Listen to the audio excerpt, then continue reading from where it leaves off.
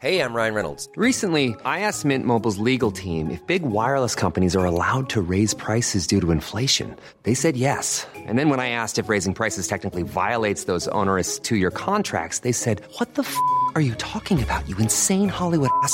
So to recap, we're cutting the price of Mint Unlimited from $30 a month to just $15 a month. Give it a try at mintmobile.com/switch. $45 up front for 3 months plus taxes and fees. Promo rate for new customers for limited time. Unlimited more than 40 gigabytes per month. Slows full terms at mintmobile.com.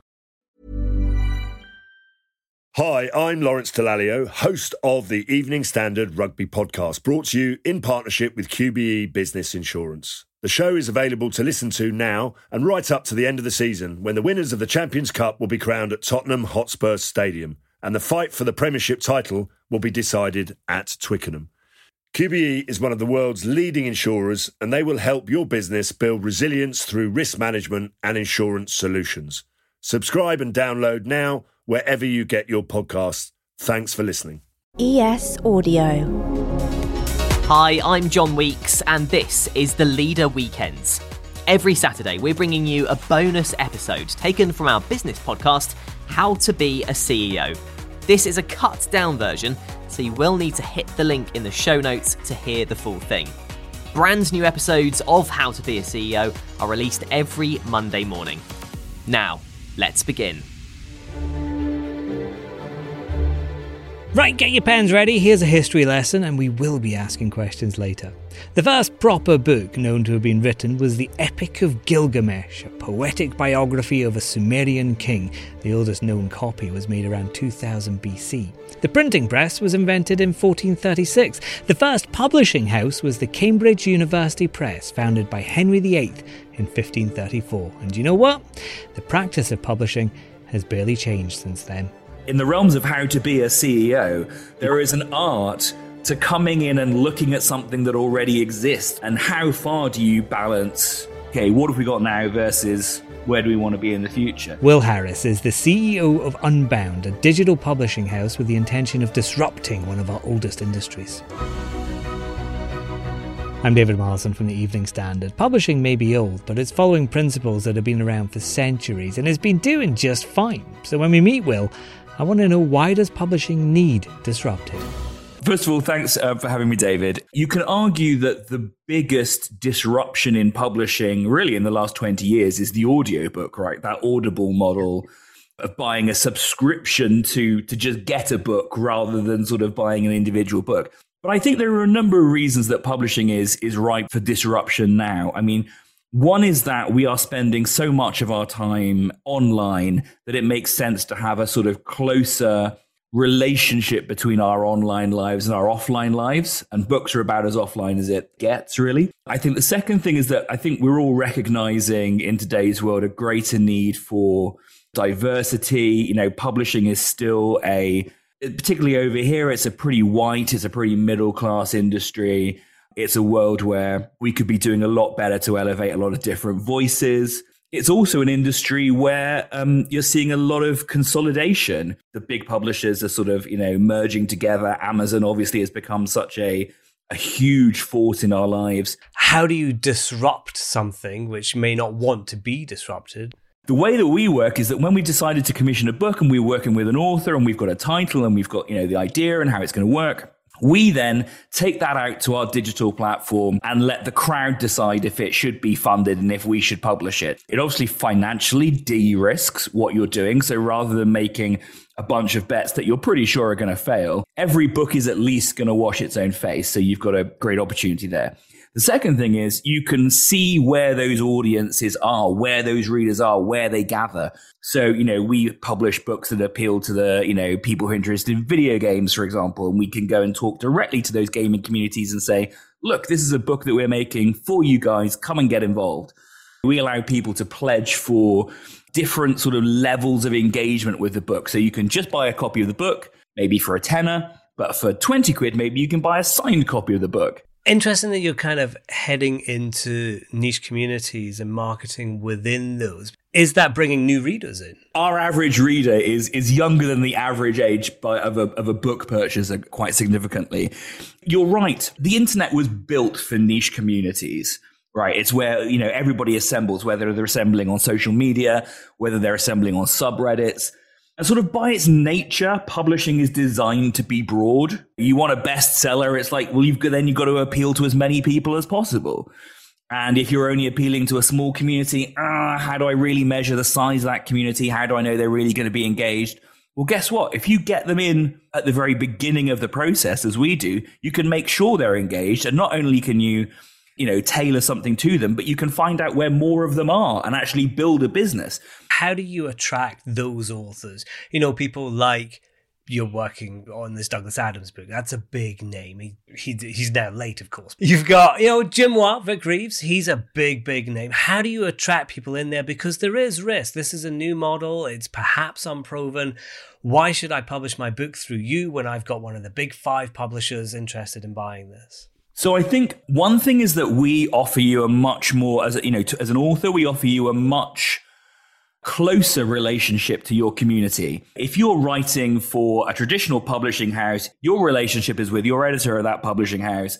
And then the person at the publishing house has a relationship with Amazon, and then Amazon has a relationship with your reader. Whereas with the Unbound model, okay, if this book happens, somebody that you want to be your reader has got to pay for it, to fund it. And so you've immediately got that relationship. We allow authors to publish updates to the people who have pre-ordered or pledged for the book. They get access to be able to send them messages. We will be allowing authors to build communities on the Unbound platform over the coming months that allow them to directly communicate with their readers. Are you working differently with different kind of tiers of authors, your first-time authors, your debut authors? Are they getting offered the same kinds of deals as some of a bigger name? Yeah, I mean, I think it's a fair question. And the way that it's traditionally dealt with in publishing is you sort of fundamentally have the same percentage of royalties paid out, but you might be given a bigger advance. And so what we're really trying to do is come up with contracts. And of course, we've got different contracts for not just, I don't want to say tiers of authors, but of course for different sectors, because different sectors perform differently. Let's take a break. Why not grab a coffee and read a short story? Oh, and hit your follow button so you never miss an episode of How to Be a CEO. We'll be back after these.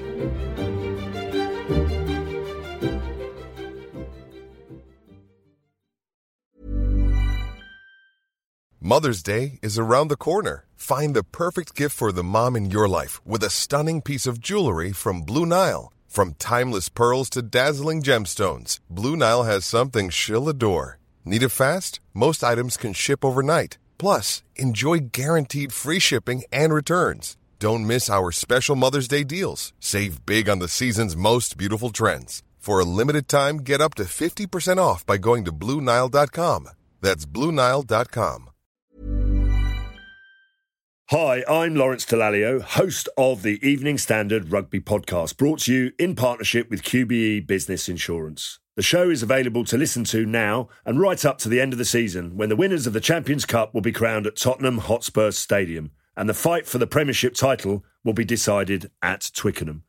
QBE is one of the world's leading insurers, and they will help your business build resilience through risk management and insurance solutions. Subscribe and download now wherever you get your podcasts. Thanks for listening.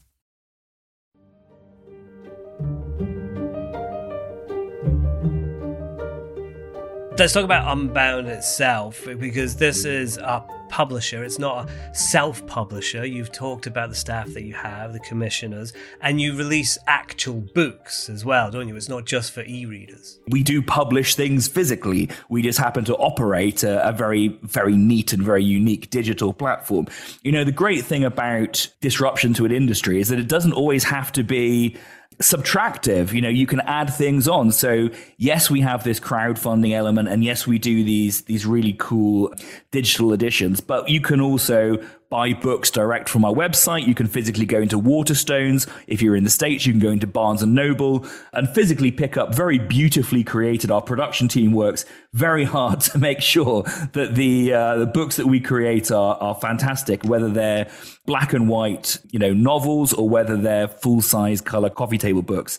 In publishing itself, your own background isn't entirely within the publishing industry or the book publishing industry. How has that industry reacted to your arrival? I'm sort of progressively getting more old-fashioned. I've gone from sort of YouTube to magazines to radio and now to books. So I'm kind of going backwards in length of time. Showing people the advantages of what you can get out of digital and the advantages of this disruption, as opposed to just the sort of negatives that they will nevertheless experience, is actually a great way of getting people on board and bringing them along with you.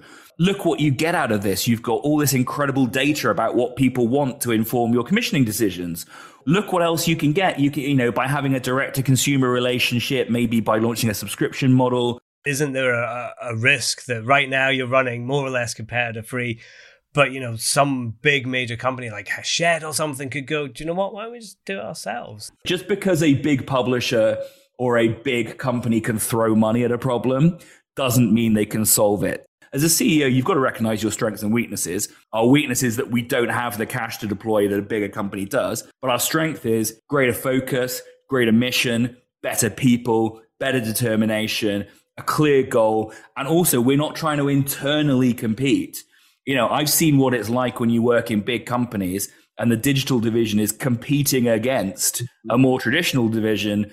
The internal competition can be more divisive and more destructive than the external competition. You've only been in position a few months as we're doing this recording now. When you started, would you focus on, right, what are we going to be doing right now? Or is your focus on where do we go in 1, 2, 3 years' time? There is an art to coming in and looking at something that already exists when you're a CEO that's been brought in, right? And how far do you balance, okay, what have we got now versus where do we want to be in the future? I've done this a couple of times now, and there's a process that you kind of go through of, okay, what are the bits in this business that are really working? If you had to just leave everything else and just focus on a core, what would you do? But job number 2 is, where do we see this in 3 years? What have you got reading on your bedside table right now, Will? And make sure it's one of your own. Make sure it's one of your own. It is. I am currently reading, I find very therapeutic. I have a great book that we've just published called Birds by Jim Mower, who is the comedian known as Vic Reeves. And he's a fantastic watercolor painter. And he's drawn a whole bunch of the sort of indigenous British bird species. And there's a cute little fact to go with every single one of them. And it's a great little bedside book. That was Will Harris from Unbound. Do you know where else you can get interviews, news and analysis? The Evening Standard newspaper, or go online to standard.co.uk/business. How to Be a CEO is back on Monday morning. Let's meet up again then. Hi, I'm Lawrence Dallaglio, host of the Evening Standard Rugby Podcast, brought to you in partnership with QBE Business Insurance. The show is available to listen to now and right up to the end of the season, when the winners of the Champions Cup will be crowned at Tottenham Hotspur Stadium, and the fight for the Premiership title will be decided at Twickenham. QBE is one of the world's leading insurers, and they will help your business build resilience through risk management and insurance solutions.